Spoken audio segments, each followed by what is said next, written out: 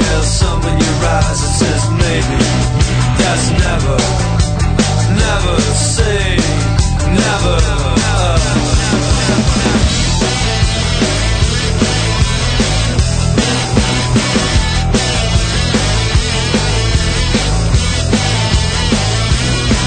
There's no easy way to lose your sight on the street, on the stairs.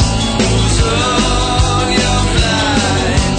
Oh, come walks by as lovely as sin, but he's got her and she's got him.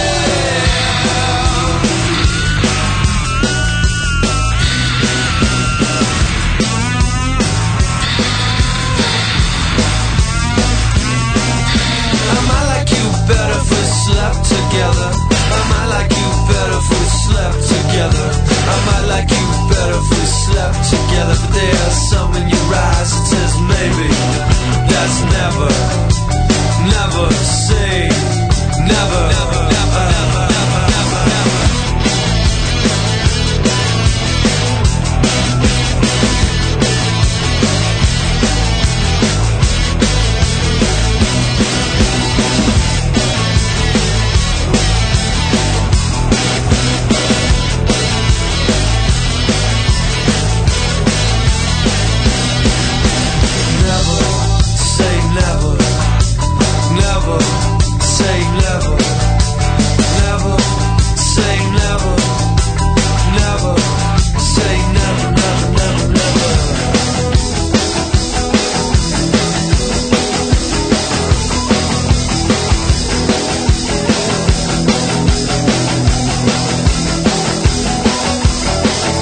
Muy buenas noches, amigos, bienvenidos. Hoy creo que está un poquito trepado el volumen del micrófono. Bueno, hola, ahí estamos ya.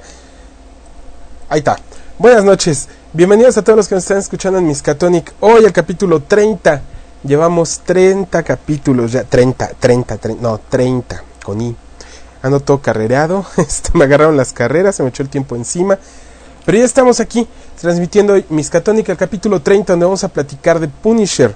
El hombre que es el mejor en lo que hace, y lo que hace no es nada agradable, ¿no, verdad? El de las manos limpias, no tampoco. El presidente del empleo, no, ¿verdad? No, vamos a platicar de Punisher el día de hoy. El Castigador, este personaje tan polémico en los años 70 que surgió en Marvel Comics. Bueno, por toda la violencia que manejaba, por toda la temática que se trataba ahí. Eran drogas, era sexo, era violencia extrema. Tenía muchos tintes que no le permitían quizá desarrollarse, o que a lo mejor no le auguraban mucho éxito, pero contrario a lo que todos pensaban, llegó a tener muchísimo éxito.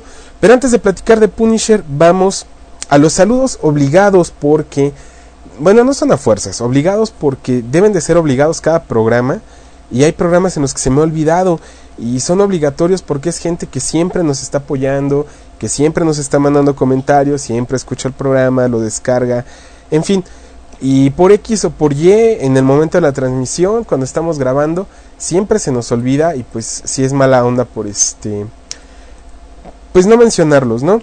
Bueno, los saludos de hoy van para Kamikaze, que se ha aventado toda la saga de la tortura verde de Green Lantern que hemos hecho aquí en Miskatonic. Bueno, él ya la descargó completa y ya la escuchó.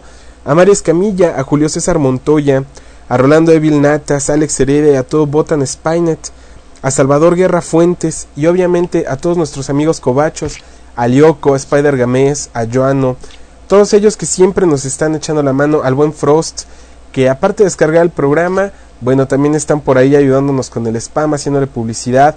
Hoy también fue miércoles de Antipodcast, y aún así se están reventando en Miskatonic. Bueno, a todos ellos quería enviarles un saludo. Ya está conectando más gente. Por acá vamos a enviarle un saludo. Aquí tenemos en el Twitter. Hoy en el Twitter todos están quejándose del mundial, que es el peor mundial, y que el Twitter se ha convertido en algo totalmente futbolero. Hay ratos en los que dan ganas de veras de apagarlo. Le enviamos también un saludo a todo el Parsex, que dice que si no gana México se rapa. pues yo creo que se va a rapar las cejas porque ya no va a haber otra cosa que raparse. Por ahí aquí más tenemos a todos los que nos hicieron favor hoy de retuitear la liga. A Torjo Sagua, que dice que ya está conectado. Tenemos también por ahí a Eric, tenemos al Kamikaze, al Huevonauta, al Son of the Sons, a toda esa gente que se encarga de ayudarnos a que muchos más escuchas se enteren de que Miskatonic existe. Les mandamos un saludo y les damos las gracias. Pues vámonos con el programa así como va. Hoy quisiera darles noticias, pero estuve muy enfocado a lo que es la E3, o la E3 en esta gran evento donde se develan todos los nuevos lanzamientos de videojuegos en cuanto a hardware y software. Bueno, pues estuve muy pendiente de ellos, estuve ahí en las conferencias. Pueden checar en la Comporta 12 ahí algunas mini reseñas que les hice. Estoy sumamente molesto con Nintendo porque pues ya Nintendo como que chocheó, le echaron tanto coco en innovar su manera de juego del Wii que ya no tuvieron coco para sacar juegos buenos y revivieron las viejas licencias. En fin, muchas cosas que no me gustaron. Estoy muy satisfecho, o muy entusiasmado, por así decirlo. Satisfecho no, porque aún no lo tengo en mis manos, pero estoy muy entusiasmado con lo que es el Kinect. Me gustó mucho con todo, y que Lord Tuetanus, a quien le mandamos un saludo, ya lo están troleando por ahí, ya le están diciendo que una lata de sardinas no puede dar todo lo que el Kinect promete. Bueno, Kinect funcionó en la demostración, funcionó bien. Vamos a ver ya en la práctica qué tal funciona, y los desarrolladores pues que tanto lo explotan. Pero para no hartarlos de videojuegos, porque yo sé que aquí no hay muchos gamers, estos comentarios los pueden leer en la Comporta 12, porque este programa es el programa de radio oficial de la Comporta 12. La dirección donde nos pueden ubicar es www.comporta12.com. También nos pueden ubicar vía Twitter para comunicarnos. Ahí van a ir leyendo los updates de la página y algunas otras locuras por ahí. El Twitter de este programa es @comporta12. Y también nos pueden contactar vía correo electrónico. El correo electrónico de este programa es miskatonic@comporta12.com. También le mandamos un saludo al Huevonauta, que dice que desde Arrakis nos está escuchando. A Sandy Galia. Y bueno, los queremos invitar también. El Huevonauta y Sandy Galia forman parte de la Reduxnet, al igual que Lord Tuetanus, para que nos visiten y nos conozcan. La Reduxnet es un conglomerado de proyectos geeks que los van a dejar muy satisfechos. Si a ustedes les gusta la ciencia ficción, les gustan los videojuegos, les gustan los cómics, les gusta estar al día en noticias de cine, les gusta el comentario visto desde un punto de vista un poco más pícaro, si ustedes quieren verlo así, o un poquito más ácido, bueno, pues tenemos también el Espejo de Momo. Para los fans de Star Wars tenemos Star Wars Radionet, y tenemos a Holonet, que forma parte Holonet del Club de Star Wars de Guadalajara. Ahí para que les den una vueltecita, los visiten y nos dejen sus comentarios. Ahí díganles, nosotros formamos parte de la Reduxnet. Bueno, ya me están dejando comentarios de lo de la conferencia de Nintendo. Vamos a leerlos al aire. Sandy Galia nos dice que lo triste es que Nintendo siempre ha sido una franquicia a la que siempre ha querido mucho. Sí, yo también quería mucho a Nintendo. De hecho, si ustedes le echaran un ojito a mi PSP está plagado de juegos retro de Nintendo. Entonces, yo también le tenía mucho cariño a Nintendo. Inclusive tuve por ahí un problemilla con mi Xbox. Me presentó el aro rojo de la muerte, que gracias a una actualización que le hicieron vía web, ya no te presenta los 3 aros de la muerte. Para enjaretarte la garantía de otra manera, ahora te presenta un error que se llama el error 74, ¿no? Y la garantía ya no es válida de esa manera. Entonces, pues estaba en la disyuntiva de que si reparaba mi Xbox o me compraba un Wii. Después de todo esto que vino, definitivamente reparo mi Xbox. Le mandamos también un saludo a Héctor, que ya está conectando, está llegando por acá. Y a toda esa gente que nos está escuchando, le enviamos un gran saludo y le agradecemos mucho que nos estén sintonizando. Nos vamos a ir de volada al programa, porque sí está bien extenso. No sé en cuánto tiempo me lo voy a aventar, pero tengo la firme intención de terminarlo. Entonces, pues, vámonos a lo que nos truje. Pues bien, Punisher es un vigilante, un antihéroe del universo Marvel. Su primera aparición fue en Amazing Spider-Man en el número 129, en febrero de 1974. Y apareció como antagonista de Spider-Man debido al engaño urdido por el supervillano conocido como el Chacal. El Chacal, no sé por qué se llamaba el Chacal, era un personaje verde que, si bien no se veía chacalón, más tenía como una pinta de un reptiloide mutante esquizoide emo, o no sé cómo demonios definirlo, pero lo último que pareciera un chacal definitivamente. Entonces, bueno, es engañado por el Chacal para que enfrente a Spider-Man, ¿no? Para que lo mate, de hecho lo contrata para matarlo. Obviamente cuando surgió Punisher, este personaje inmediatamente ganó popularidad e hizo varias apariciones en otros títulos de Spider-Man y en otras series de la década de 1970. Fue creado por el guionista Jerry Conway y por los artistas John Romita Padre y Ross Andru. Aunque a veces es considerado un héroe, Punisher más bien es un vigilante salvaje y despiadado que considera matar, secuestrar, extorsionar, amenazar y torturar como tácticas aceptables de lucha contra el crimen. Tras la muerte de su esposa e hijos, asesinados por la mafia bajo el fuego cruzado de un enfrentamiento de gángsters en Central Park en New York City, Castle emprende una guerra personal contra el crimen organizado, usando toda clase de tácticas y armamento. Como él es un veterano de la guerra de Vietnam, Frank es un maestro de artes marciales, infiltración, de combate cuerpo a cuerpo, de planificación estratégica, y tiene un amplio conocimiento sobre numeroso tipo de armas. La voluntad y la naturaleza brutal de Punisher para matar lo hicieron un gran personaje en los cómics americanos de 1974. Para final de los años 80, él ya tenía 3 series mensuales, las cuales eran Punisher War Journal, el Punisher War Zone y el Punisher Armory. Apareció en varios episodios también de la serie de Spider-Man del 96 y también cuenta con 3 películas, una del año 1989, protagonizada por Dolph Lundgren, otra del año 2004, protagonizada por Thomas Jane, y la última del año 2008 con Ray Stevenson.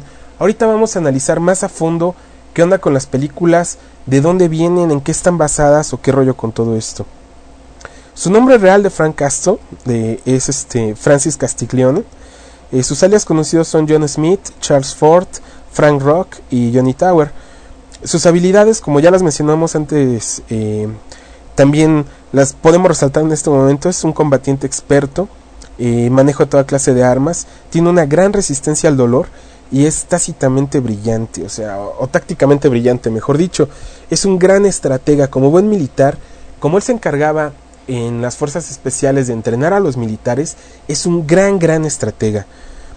En los años 70 la premisa de Punisher sonaba muy original, pero distaba de ser del todo original, ya que la inspiración para este personaje nació en otra historia. Punisher es muy similar a un personaje llamado Mick Boland, también conocido como el Ejecutor. Ahí a lo mejor le suena el nombre o la actitud. El Ejecutor fue un personaje creado en 1969 por el escritor Don Pendleton para una serie de historias tituladas Guerra contra las mafias. ¿Le suena? Pero hay varias perdón. Ay Dios, se me va la voz. Ya, perdón. Hay varias diferencias visibles entre Boland y Castle. Boland no tenía una esposa e hijos, ni su familia fue asesinada directamente por criminales. Más bien, la hermana de Boland era prostituta, inducida obviamente por un jefe de la mafia. Y el padre de Boland era acosado por las deudas de juego. Había matado a su propia esposa y a su hijo, el hermano de Boland. Y a su hermana casi la mata antes de suicidarse, utilizando la misma arma. ¿Cómo ven? ¿Si está fusilado o no está fusilado? Bueno, Pendleton también le dio a su personaje más relaciones amorosas e íntimas con mujeres de las que Punisher pudo haber tenido. Incluso Boland en un solo número tenía varias relaciones con varias mujeres, cosa que Punisher nunca ha tenido una relación amorosa estable después de la muerte de su esposa, ¿no? También Frank, la diferencia es que Mike Boland era muy de armas y Frank confía más en el combate cuerpo a cuerpo que Mick Boland. Jerry Conway, el creador, afirma también que ayudó en el diseño del característico traje del personaje, y él en sus propias palabras comenta: en los años 70, cuando guionizaba cómics para DC y Marvel, tomé como costumbre realizar bocetos de mis propias ideas para los trajes de nuevos personajes, tanto para héroes como para criminales. Y esto se los ofrecía a los dibujantes como referencia de la imagen que yo tenía en mente. Había hecho eso con Punisher en Marvel. Conway había dibujado un personaje con una pequeña calavera en el pecho. John Romita Padre, el entonces director artístico de Marvel, aumentó el tamaño de esta calavera de modo que ocupaba la mayor parte del pecho, y le añadió en la cintura una canana que formaba los dientes de la calavera, naciendo así el Kevlar que todos conocemos, que no únicamente tiene fines estéticos, sino que también le sirve como un chaleco antibalas. Frank Castle, en su guerra abierta contra el crimen, utiliza métodos que no siempre se encuentran dentro de la ley, de hecho casi siempre están fuera de la ley, pero hay algo bien curioso con él. Siempre que es emboscado por policías o emboscado por militares, él se entrega, él no los mata, porque él considera que están haciendo su trabajo, que finalmente está fuera de la ley y pues debe ceder. Ellos son únicamente un instrumento del sistema y él no tiene por qué matarlos o agredirlos si no es necesario, ¿no? Bueno, pues después de lo acontecido en Central Park con su familia, Castle desapareció durante varios meses, siendo insumiso de los marines. Durante este tiempo desaparecido, acumuló recursos y armas. Bueno, ¿qué fue lo que ocurrió durante estos meses, antes de que lo conociéramos como el Punisher? Eso es lo que nos cuenta una historia narrada en 4 números, llamada Punisher Año 1, que fue publicada en diciembre de 1994 y finalizada en marzo de 1995. Miren, yo sé que puede sonar trillado lo del Año 1, ¿no? Porque ahora resulta que absolutamente todos los personajes tienen su Año 1, pero a mí siempre me ha parecido muy interesante que exploren esta parte de los orígenes de los personajes. Punisher Year One fue escrita por el novelista británico Dan Abnett, a quien quizá vayan a ubicar por la creación del fantástico mundo de RPG de Warhammer, y con la colaboración de otro gran británico escritor, Andy Lanning. Contó en el dibujo con Dale Egglesham. Sí, se me atoró la lengua. Sorry. Ando con un... estoy hablando como Silvestre. Va de nuevo. Contó con el dibujo con Dale Egglesham, quien dibujara la JSA, el cómic de Killer Instinct y Conan the King. O sea, no Conan el de Barbarian, no. Hay una serie llamada Conan the King. Fue dibujada también por Dale Egglesham. Y fue coloreado por Mel Jarvis. ¿De qué trata la historia de Año 1? Bueno, la historia de Año 1 comienza en el momento en que la policía y los servicios de emergencia descubren los cuerpos de la familia Castle en Central Park. Al inicio dan a todos por muertos, hasta que Frank vuelve en sí y, convertido en una bestia por el shock, golpea a diestra y siniestra a policías, médicos y a los reporteros que se encontraban cubriendo el evento, hasta que logran sedarlo. Corroboran las identidades de las víctimas y obviamente es Maria Castle, sus 2 hijos y también un desconocido que había sido ejecutado por la mafia. Y ellos están definitivamente muertos. Frank, que es un veterano y héroe de guerra, está a punto de retirarse y está a punto de recibir la medalla de libertad de manos del presidente. Él es el único sobreviviente, alguien que sobrevivió a todo el horror de la guerra de Asia y regresó solo para recibir un tiro y perder a su familia en Nueva York. Obviamente Frank es hospitalizado por estas heridas que recibió durante el encuentro entre los mafiosos y lo ponen bajo custodia. No iba a pasar mucho tiempo para que el crimen organizado regresara a terminar con el trabajo, ¿no? Obvio, son detenidos por Castle, quien casi mata a uno de los criminales que intentan victimarlo en el hospital. Después de esto, Castle identifica a los asesinos, que son ni más ni menos Bruno Costa y sus hermanos, quienes son temidos traficantes en Nueva York. Macter es otro personaje que aparece en Año 1, es un periodista que es un verdadero loser, es un tipo súper borracho, que duerme en las calles, que ya tiró su carrera a la basura, y bueno, ha desperdiciado su vida, y como él fue quien encontró a los Castle en Central Park, ahora quiere venderle la historia a JJ Jameson. Para esto busca a Frank y lo envuelve tratando de congeniar con él, y le miente acerca de su esposa, confesándole que ha muerto en un atraco el año pasado. Por otro lado, el jefe de policía ha dado la orden a todos los detectives que se encontraban investigando el caso de que olviden el caso, que lo desechen. El caso Castle ya no va a seguirse, va a cerrarse, y finalmente nos damos cuenta que la corrupción ha triunfado y que los asesinos de la familia Castle quedan impunes. Macter aprovecha esto e intenta inmediatamente llevar a Castle ante Jameson para publicar la historia, y mientras deja a Castle esperando con Betty Brand, la secretaria del Daily Bugle, esta recibe una llamada de la esposa de Macter, y Frank se da cuenta de que ha sido víctima del oportunismo de Macter. O sea, en ese momento es cuando Frank Castle le cae todo el peso encima de lo que está pasando, se deprime porque él se da cuenta de que el sistema para el cual ha dado su vida, a quien él entregó y para que el cual trabajó toda su vida, no sirve. Incluso su depresión lo lleva a considerar el suicidio. En el momento en que Frank Castle se va a pegar un tiro en la sien, Macter llega a interrumpirlo y Frank idea cómo utilizar ahora a Macter en su propio beneficio. Él es quien se encarga de llevarlo a uno de los maleantes que pueden darles información acerca de la familia Costa. Frank Castle ha decidido hacer justicia por su propia mano porque definitivamente se da cuenta que la ley no funciona en ciertos casos. Los Costa no se quedan con los brazos cruzados. Cuando se empiezan a enterar de todo lo que está pasando con sus agentes y con sus maleantes, mandan a un matón para que acabe con los relacionados al caso Castle. El primer asesinado es el sicario que intentó matar a Frank, a quien había dejado en el hospital, y después de pues sigue Macter. A Macter también le quita la vida. Y la casa de Frank Castle es lugar de un atentado en el que casi muere. Es volada por una bomba, la hacen explotar. Un detective que estaba llevando el caso de la familia Castle, su nombre es Laviano, y bueno, él se culpa a sí mismo de lo que está ocurriendo, ¿no? Ellos piensan que Frank Castle murió en la explosión. Una noche, cuando llega a su casa, alguien en las sombras lo está esperando y le pide información. Laviano reconoce la voz, él es Frank Castle, y cuando lo llama por su nombre le informa que Castle murió en Central Park, que no lo vuelva a nombrar así nunca jamás. Frank Castle logra convencer a Laviano y le entrega el expediente de su caso, que incluye información para localizar a los Costa. Y aquí es cuando nace el diario de guerra de Punisher y sus principios de Punisher para actuar son 4 principalmente. El número 1, que dice: Frank Castle está muerto, pero su cuerpo no lo ha asimilado y sigue funcionando.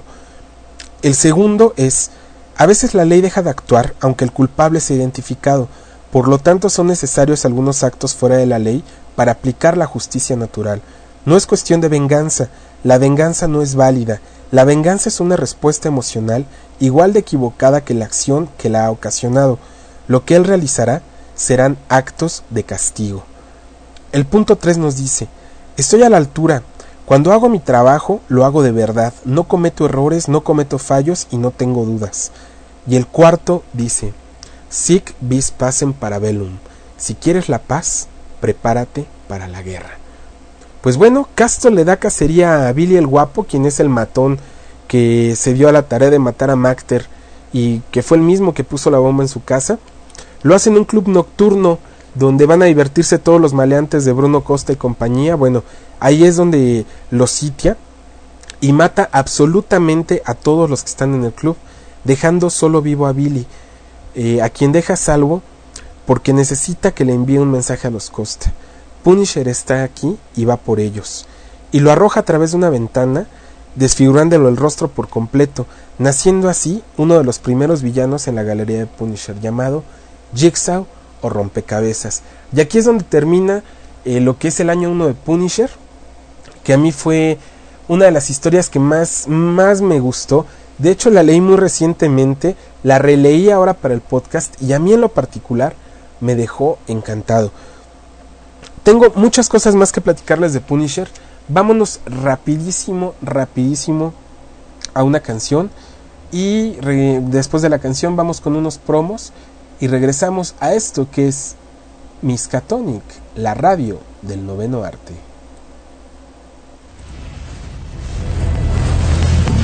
Radio.reduxnet.info presenta Gilberto Cárdenas, Miskatonic, el show oficial del noveno arte. Miskatonic, el show oficial de la Compuerta 2. Just wanted to tell you how much I enjoyed watching you ride. Gilberto Cárdenas. You are the rider. The Ghost Rider. Es tan poderoso como el locutor de Miskatonic. You run a show? Yeah.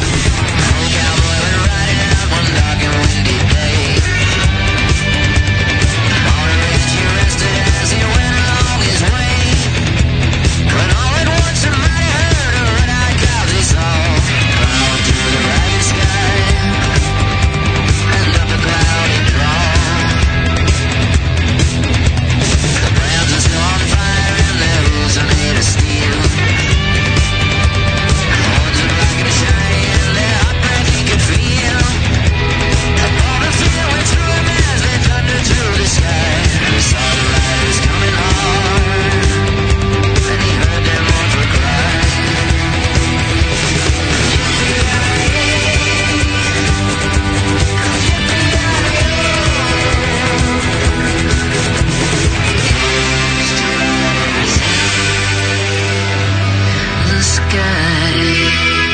Miskatonic.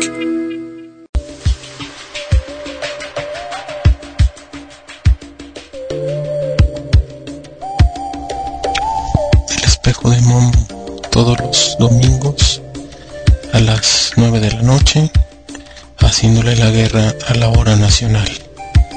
Transmitimos por la señal de Redux Radio.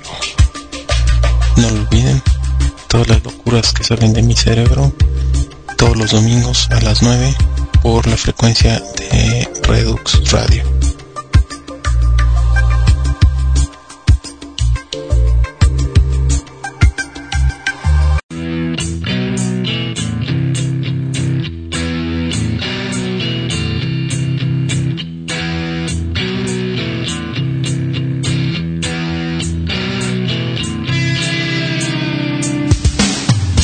Whatsoever I feel has come to light.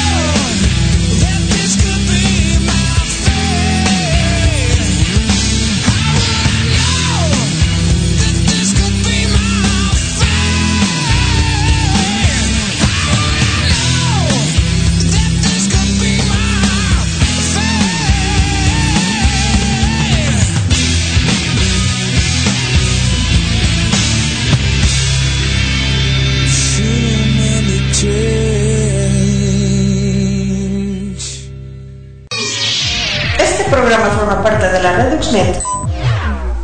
Bueno, pues ya estamos de regreso, está llegando más gente, por ahí anda Lord Tuétanos, que dice que va llegando, que su operación se la cambiaron para el viernes.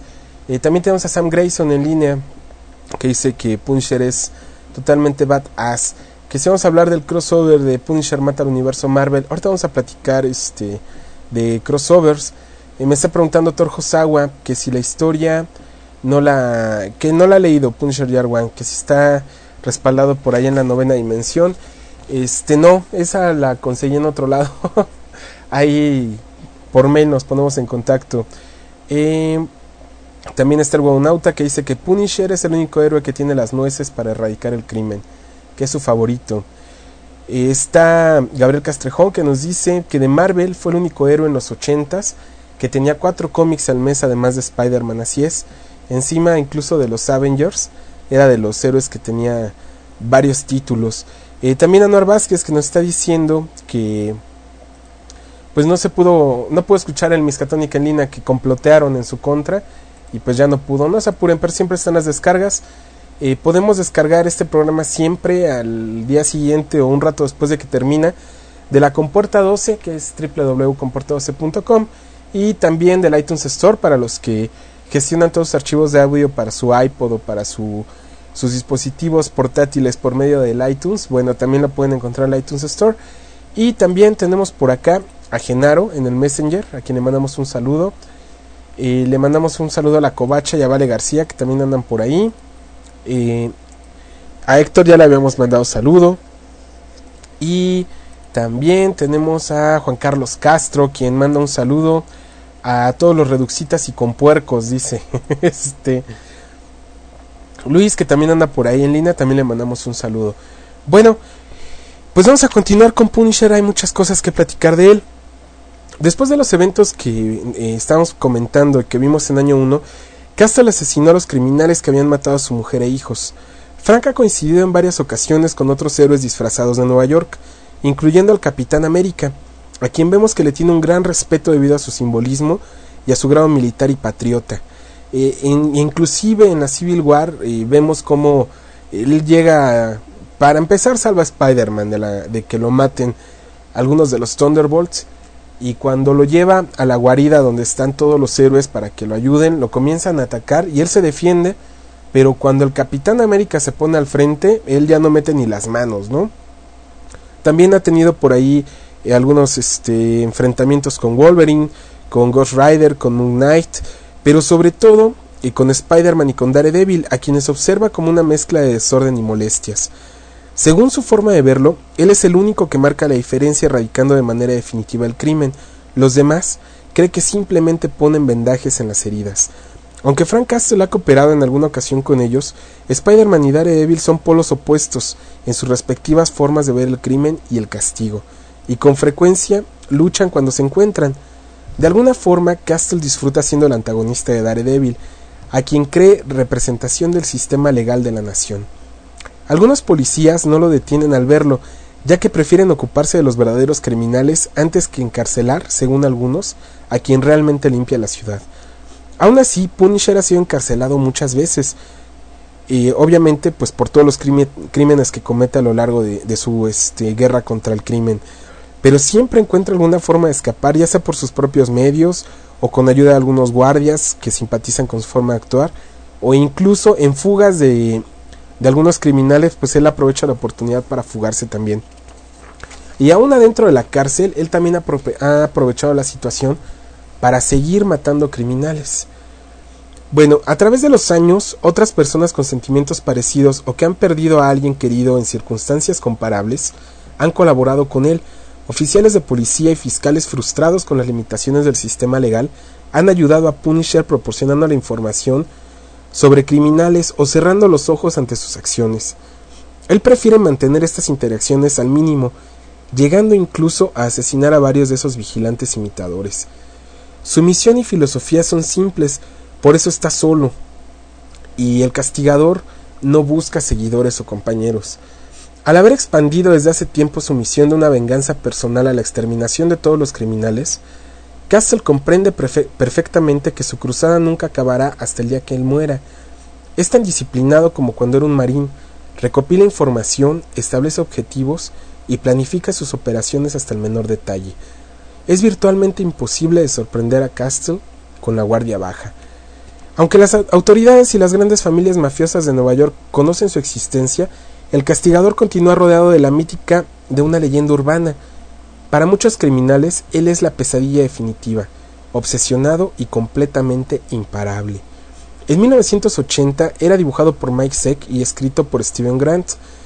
Y bueno, ellos se propusieron ya crear una serie a la que al principio Marvel no estaba de acuerdo por las políticas que ellos manejaban. ¿Cómo iban a manejar a un héroe que mataba sangre fría? Obviamente hicieron la prueba en el mercado cuando publicaron una historia en enero de 1986 que tenía escrito sobre la portada que era el primero de 4 miniseries. Después de esta primera cuestión, inmediatamente, por el éxito que tuvo, lo ampliaron a las 3 series que platicábamos hace un rato, ¿no? Donde ya intervinieron también Mike Baron y Klaus Jansson. La serie de Punisher regular tuvo 104 números que fueron publicados de julio del 87 a julio de 1995 y creó 2 series adicionales que fue el War Journal, como les comentaba, que consta de 80 números de noviembre del 88 a julio del 95, y el Punisher Warzone con 41 números publicados de marzo del 92 a julio del 95. Y también hay otra llamada el Punisher Armory. El Punisher Armory era más para los frikis de las cuestiones militares o de la milicia. En el Armory nos platicaban su armamento, cómo funcionaba, de qué manera él iba seleccionando el armamento que iba a portar para una misión, ¿no? No crean que nada más se cuelgan las pistolas a disparar, no. Ahí veíamos toda la táctica de cómo por qué usan armas de largo alcance, de qué manera en lugar de cargar cartuchos desechan las armas, se pasan a las de corto alcance, y todo este rollo. De eso hablaba Punisher Armory, que tuvo 10 ediciones. Estas no tengo las fechas correctas porque buscando en los cómics viejos me doy cuenta que no tienen fechas de publicación, únicamente tengo ahí 10 ediciones, una es de 1990 y de ahí para adelante, ¿no? Bueno, en 1995 Marvel decidió cancelar 3 series de Punisher debido a las malas ventas. El editor intentó un relanzamiento con un nuevo título, con guión de John Ostrander. En este Punisher aparecía dispuesto a trabajar con el crimen organizado y se enfrentó más adelante con los X-Men y con Nick Fury. Christopher Golden escribió la 4ª miniserie de Punisher, Purgatory, en noviembre del 98 y acabó en febrero del 99. En esta serie Punisher aparecía como un difunto resucitado, actuando como agente sobrenatural de varios ángeles y demonios. Hace unos días, no recuerdo quién me preguntaba vía email esta cuestión de que Punisher estaba muerto. Sí, a Punisher ya lo habían matado, pero en esta serie de Purgatorio fue donde lo revivieron. ¿Cómo? Bueno, está medio... Híjole, esa serie yo creo que sí es de las peorcitas, donde él andaba pues como un ángel errante, ¿no? Peleando con otros entes por ahí ectoplásmicos, y no estaba nada cool esta situación, ¿no? Bueno, aproximadamente en el 2002 lanzan una miniserie de 12 números para la colección Marvel Knights, escrita por Garth Ennis. Esta es de las mejores series que se pueden encontrar. Cualquier cosa que esté escrita por Garth Ennis para Punisher es definitivamente un hit. Y bueno, pues tiene un gran éxito, en vista de lo cual se decide reabrir la serie regular debido a los estupendos guiones del autor, el cual retorna a sus orígenes y muestra un Frank Castle despiadado y en ocasiones lleno de humor negro.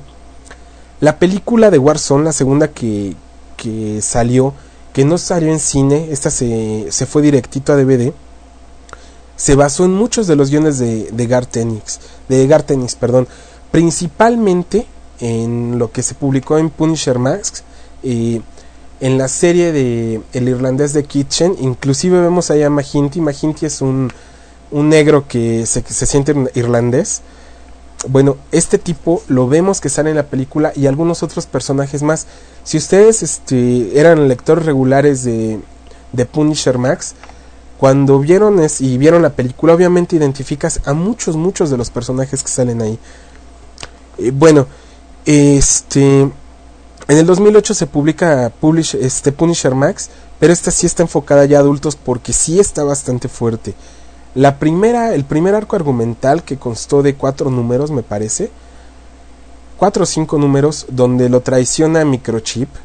Microchip era un personaje que era muy bueno con la tecnología, hackeaba cuentas de banco, era el que le buscaba toda la información para que él se encargara de realizar su logística y demás. Fue su compañero mucho tiempo, pero hubo alguna época en la que Frank Castle ya estaba loco, ya de veras su obsesión por acabar con el crimen era tanta que terminó peleándose con Microchip, se separaron. Aparte de que Microchip le guardaba un gran resentimiento porque su hijo, que era un geek también, fanático de las computadoras, en algún momento se quiso sentir alguien muy malo, se hizo compañero de Punisher y murió en una de sus misiones. Entonces Microchip como que siempre le tuvo resentimiento.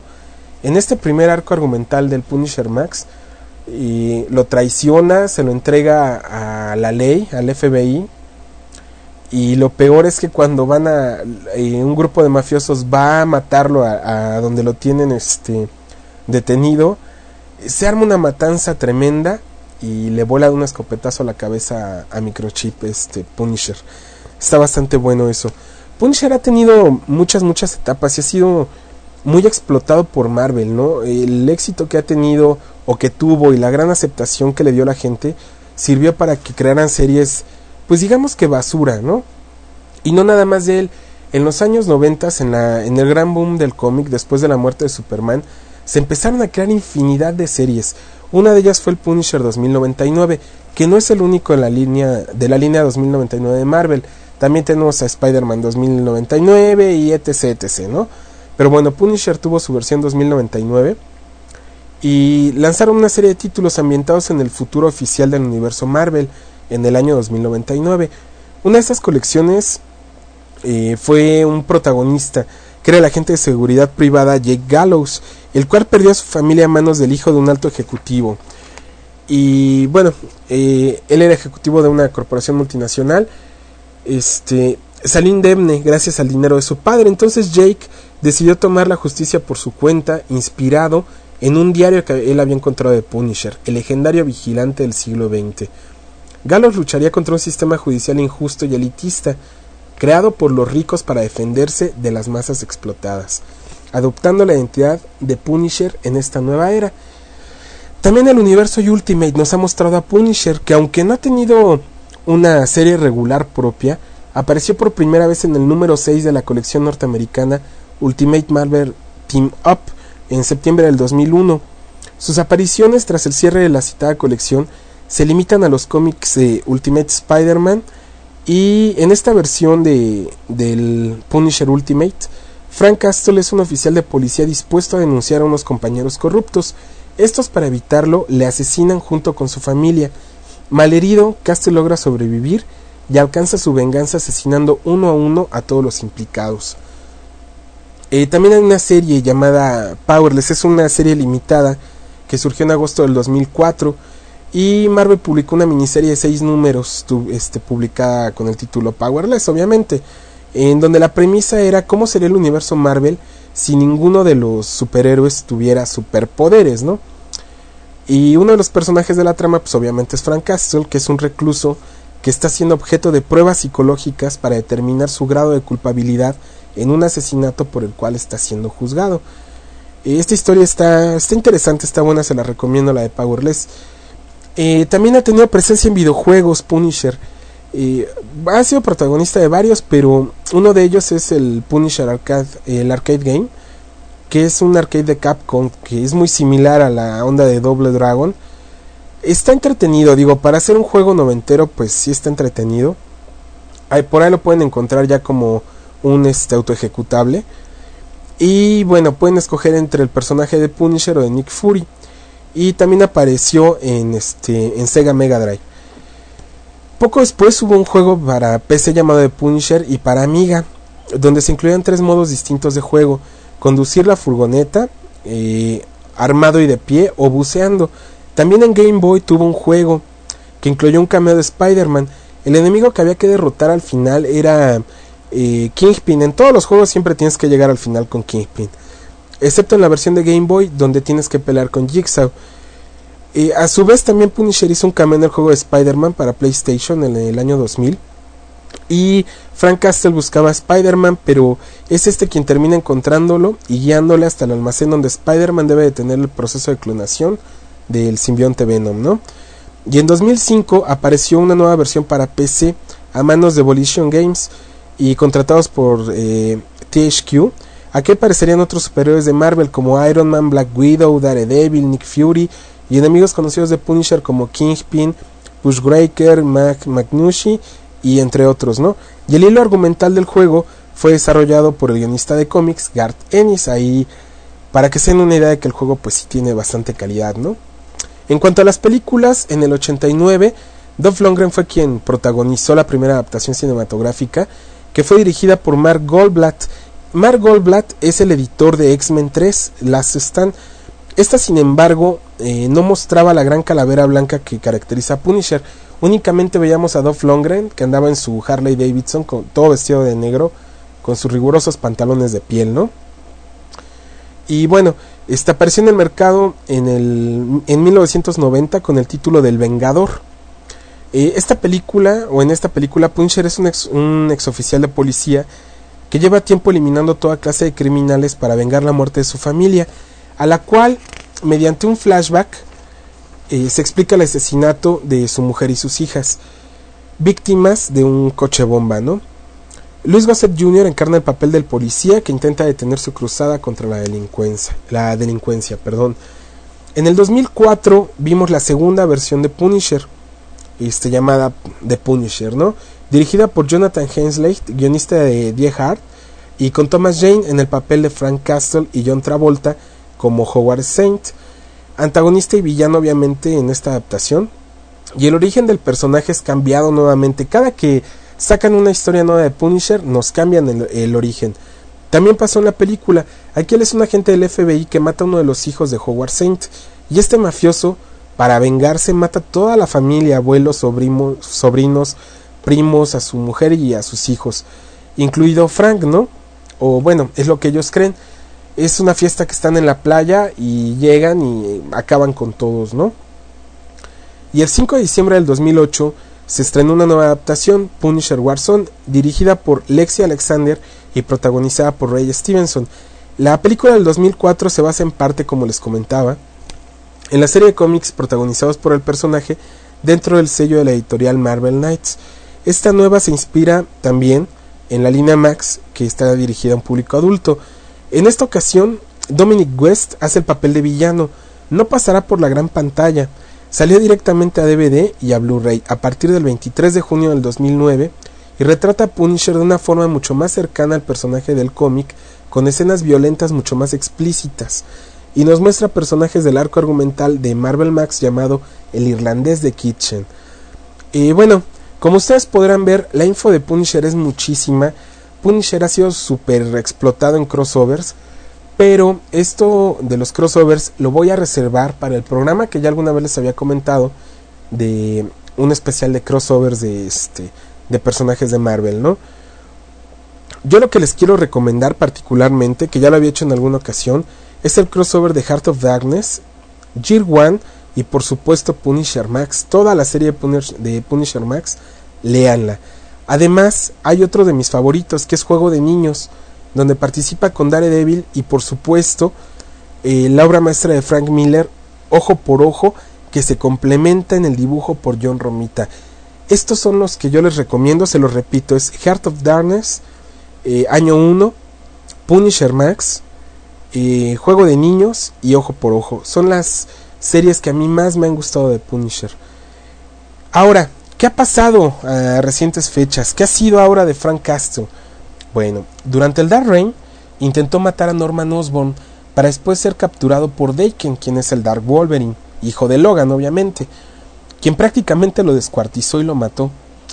Y después fue reconstruido todos sus restos y su alma por Morbius y por su Liga de Monstruos, y ahora se hace llamar Frankencastle. Los que hemos sido fans toda la vida de Punisher, quizá esto nos pueda parecer un insulto, ¿no?, al personaje, o algo, una mala decisión editorial, pero me atrevo a decirles que las historias de Frankencastle son mejores de lo que podríamos imaginar. Denle la oportunidad, léanlo. Si les gustan las historias de terror y de zombies tipo B, es una serie que les va a gustar mucho. Entonces por ahí échenle ojo. Por ahorita, si mal no recuerdo, va por ahí del número 10, entonces no va tan avanzada. Chéquenla, en realidad vale mucho la pena. Y también chequen esos números de donde Dark Wolverine nos hace el favor de descuartizarlo por su aferración de querer matar a Norman Osborn. Pues bueno, lo logré. Es el primer programa que me aviento un script de 7 páginas y logramos completarlo en 1 hora. Vamos rapidísimo a los comentarios. Tenemos a gente en el Messenger. Tenemos a Luis que dice: eso de Purgatorio es una de las basuras más grandes, casi tan malo como lo de los papás de Spider-Man. Pensándolo bien, lo de Purgatorio está peor. Ojalá y que hayan corrido al editor y al escritor. Y por supuesto, dice que Frankencastle sucks. Dale la oportunidad, Luis, de verdad. No les va a gustar a todo el público. Véanlo como una historia tipo B, como una historia de zombies. Está interesantón, está divertido. Por acá creo que son todos los comentarios de Messenger. Vamos a ver en el Twitter, que creo que sí me estaban dando batalla. A ver, dice Torjo que encontró una imagen de Batman, Wolverine, Punisher. ¿Hay algún cómic donde se reúnen los tres? He visto un crossover donde se enfrentan Batman y Punisher, que es de Elseworlds.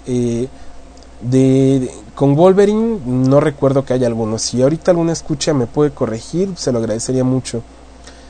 La miniserie Círculo de Sangre, no, la miniserie de Círculo de Sangre no la mencionamos ahorita, esa es otra. Las historias de Garth Ennis, recuerdo si se escribe así, son geniales, dice Torjo Sawa. Y Sam Grayson dice que Punisher Max Nick Fury, Epic Win. Bueno, esos son los comentarios tuiteros, perdón. Ando con la lengua muy atrabancada hoy. Bueno, pues esos son los comentarios que tenemos hoy. Ya veo más gente conectada, no sé quiénes sean. De todas maneras, les mandamos un saludo y les agradecemos que nos estén sintonizando. Para el próximo programa va a haber cambio de planes. No nos vamos a ir con la noche más oscura porque esta semana se pudo aterrizar una entrevista con una creadora de webcomic. Como ustedes saben, en Miskatonic y en La Compuerta 12 somos muy fans del webcomic mexicano, y hay uno a mí en particular que me gusta mucho. Entonces, bueno, se pudo dar ahí una pequeña plática. Es muy corta, no crean que es una gran entrevista. Gran entrevista me refiero al tiempo, no al contenido. Es una entrevista que va a durar aproximadamente un poquito más de media hora.